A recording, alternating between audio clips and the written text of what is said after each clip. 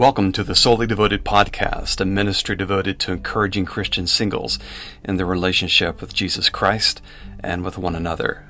Do you ever feel like, due to your singleness, that others view you perhaps as less than, maybe less appealing or less capable or less suitable or even less valuable to the kingdom of God?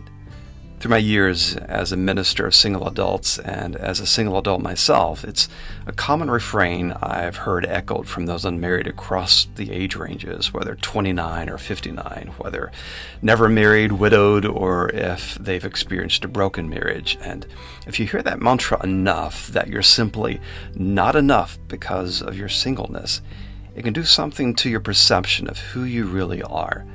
And today, I want to encourage you that the only relationship, let me say that again, the only relationship that truly eternally defines you is your relationship with Jesus Christ. Scripture has what theologians call a high view of marriage. That's a topic you hear preached on all the time. And Scripture also has a high view of singleness. That's not a topic that you hear preached on very often at all.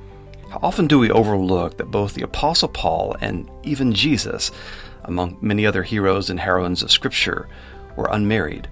And according to 1 Corinthians chapter 7, we're emphatically told that an unmarried person can be concerned about the Lord's affairs, how he or she can please the Lord, while a married person will have divided interests. And chapter 7 further admonishes unmarried believers in verse 35 to live an undivided devotion to the Lord.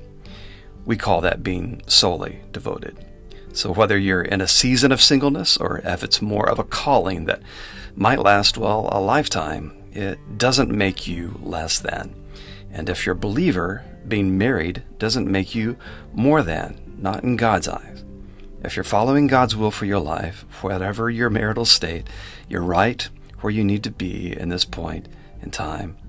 And in fact, Romans chapter 8, verse 37 clearly teaches that in Christ, we are all, unmarried, married, we as believers are all more than, get this now, we are more than conquerors even, through Him who loved us. In the English and in the underlying Greek, there is absolutely no qualification based upon marital status. We are all more than. There are no less thans in God's kingdom. The key isn't whether or not you're married. The key is whether or not you're living a life of undivided devotion to the Lord. Remember, your ultimate identity is rooted in only one relationship, your relationship with Christ.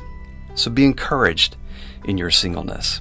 If we're just sticking with Scripture, we find that being married or not is not really the point.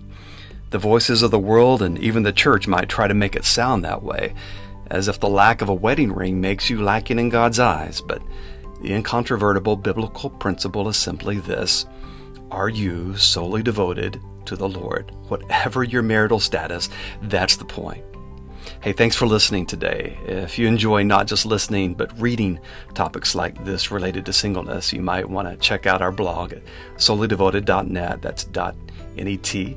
You're also welcome to find us on Facebook and other social media. Just search for Solely Devoted. In the meantime, thanks for following this podcast that's devoted to encouraging all the Christian singles out there. And so till next time, continue to stay strong in the faith. Be mindful that you are not on this journey alone. As brothers and sisters in Christ, we are in this together.